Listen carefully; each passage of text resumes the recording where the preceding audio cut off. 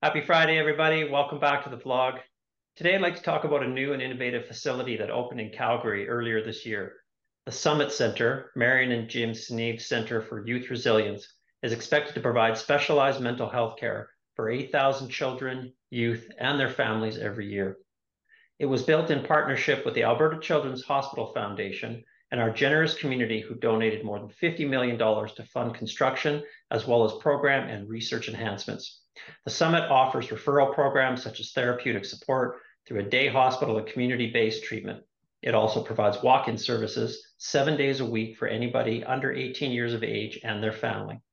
The walk-in services do not require a referral and provide no cost for 1 hour therapy sessions for children, youth, and families who need help with specific issues. To ensure this facility meets the needs of the community, volunteer members of the center's youth and family advisory councils provided input into the design of the new building and how programs would be delivered. And in partnership with the University of Calgary, it'll also be one of the most research-intensive community-based mental health facilities for young people in Canada. Joining me today to tell us more about the summit and how it'll benefit Albertans are Ryan Clements, Program Manager at the summit, and Saifa Koonar, President and CEO at Alberta Children's Hospital Foundation. Thank you both for coming and joining me here today. Ryan, I'm going to start with you if that's all right. Can you tell us more about the walk-in services offered at the summit and how the first couple of months have been going? Yeah, thanks for having me, Mauro. The walk-in services at the summit have been a really important addition to our continuum of mental health services. They're really meant to be an alternative to youth and their families who are previously going to the emergency department to get their needs met when they're in crisis. And what it does is it allows a family to come in, talk about the problem that's going on for them today, and offer them some in-the-moment solutions that can be helpful now, plus some future-oriented solutions around how it is that we can minimize crisis in the future and get them on the right path in terms of supports for their mental health. We've been really busy. The center's been open just about 3 months. We opened on March 13th, and we've already seen 750 plus kids and their families come through the front door. 75% of those kids and families come with suicidal ideation, non-suicidal self-injury. So it's an acute group of kids and families, but only 25 kids so far, and that's less than 3% have actually had to go back to hospital for an inpatient admission. So we're really, really happy about the success that we've had so far. We're getting the right young people and their families coming to the center, and we're keeping kids out of the hospital, which is really the most important part of the whole process. Excellent. Thank you so much. Saifa, we're going to go over to you now.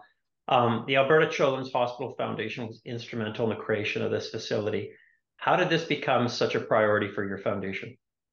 When I think back, child and youth mental health was an important part or an important area of need identified by AHS and became a priority for our foundation a number of years back. And our community, of course, was also championing this need for improved care, research, and awareness. One of the many things that is so remarkable about this project, the summit, is that the community helped raise the funds in record time. The response was absolutely overwhelming. Everybody recognized the need to step up for these kids and families. We're so thankful to live in such a generous and caring community, and we're grateful to AHS for being such a wonderful partner in creating this amazing new center. Having had the pleasure and honor of visiting the facility, Ryan, can you tell us about the Youth and Family Advisory Council's involvement in the design of the Summit facility and its programs? Yeah, we were really fortunate. We had about 25 youth advisors and 25 family advisors, all who had their own experience with the mental health system, who were with us really for the entire 5 years of the development of the center, really giving us feedback about everything and anything that you can imagine. The color of the paint, what the furniture looked like, how we worded the forms. They were a part of every decision that we made because, as one of our youth advisors said to me, this is a center that's developed for youth by youth. And everything we did is really a reflection of what families told us was important to them in terms of how they receive mental health support. It was really interesting. There were times where, as we were going through the process and designing things, that I and my colleagues thought one thing. It was actually our advisors who said to us, no, you've actually got that all wrong. You need to do it this way. And those voices and that kind of feedback is so important. And I think it's a real reflection of so far how the first 3 months have gone and the feedback that we've gotten from just the public and the patients who have come through the front door and how much it's meant to them.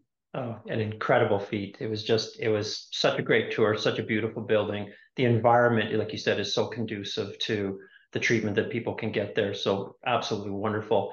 Got a question for you both now. Wondering what do you think this facility means to young people of Calgary? And Saifa, maybe we'll start with you.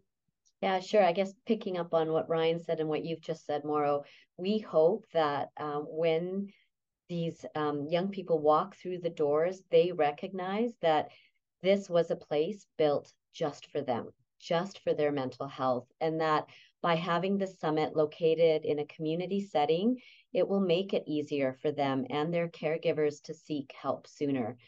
The summit is a safe starting place, and we hope that what it comes to mean to them. Ryan, your thoughts? Yeah, so I've been really fortunate, obviously, working out of the summit. I get to see all those kids and families walk through the door, and I see the awe on their face. I see the calm that exists when they walk through the front doors and see a space that's been designed for them that feels a little different.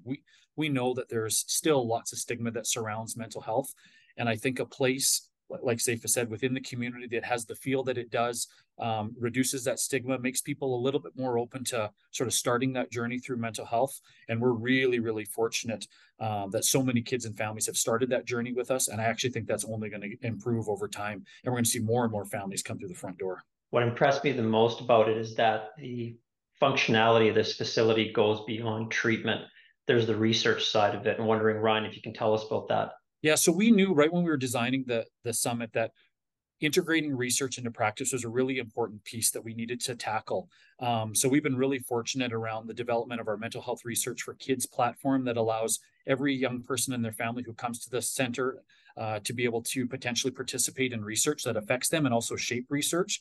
We also have some really great initiatives that have started prior to the summit even opening. We have our PGX Spark initiative by Dr. Chad Bousman, which looks at DNA around specifically identifying medications. We have our RTMS for treatment-resistant ADHD clients by Dr. Kara Murias, specifically helping those kiddos who maybe aren't responding to traditional ADHD treatments. And then we have our Facing Your Fears group for neurodiverse individuals by Dr. Carly McMorris, which is really supporting the development of services specifically for autism spectrum disorder clients across Calgary. Saifa, we're going to have one last question. It's going to go to you.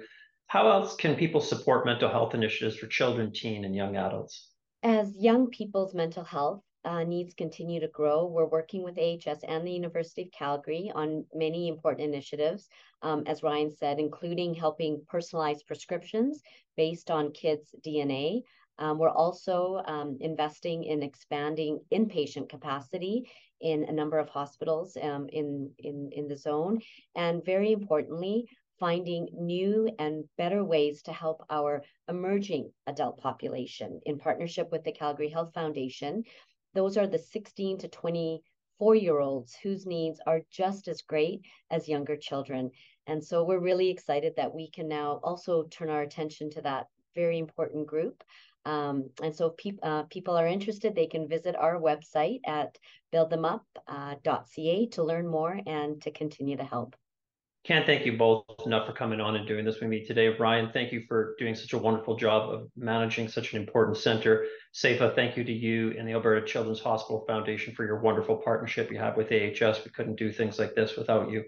And a huge thanks to everyone who made the summit possible, including our donors. It's an exciting new facility that will have a tremendous impact on young people in Calgary, and I look forward to hearing about its successes in the future. So until next time, thanks to everyone across AHS for everything that you do. Take care and everyone stay well.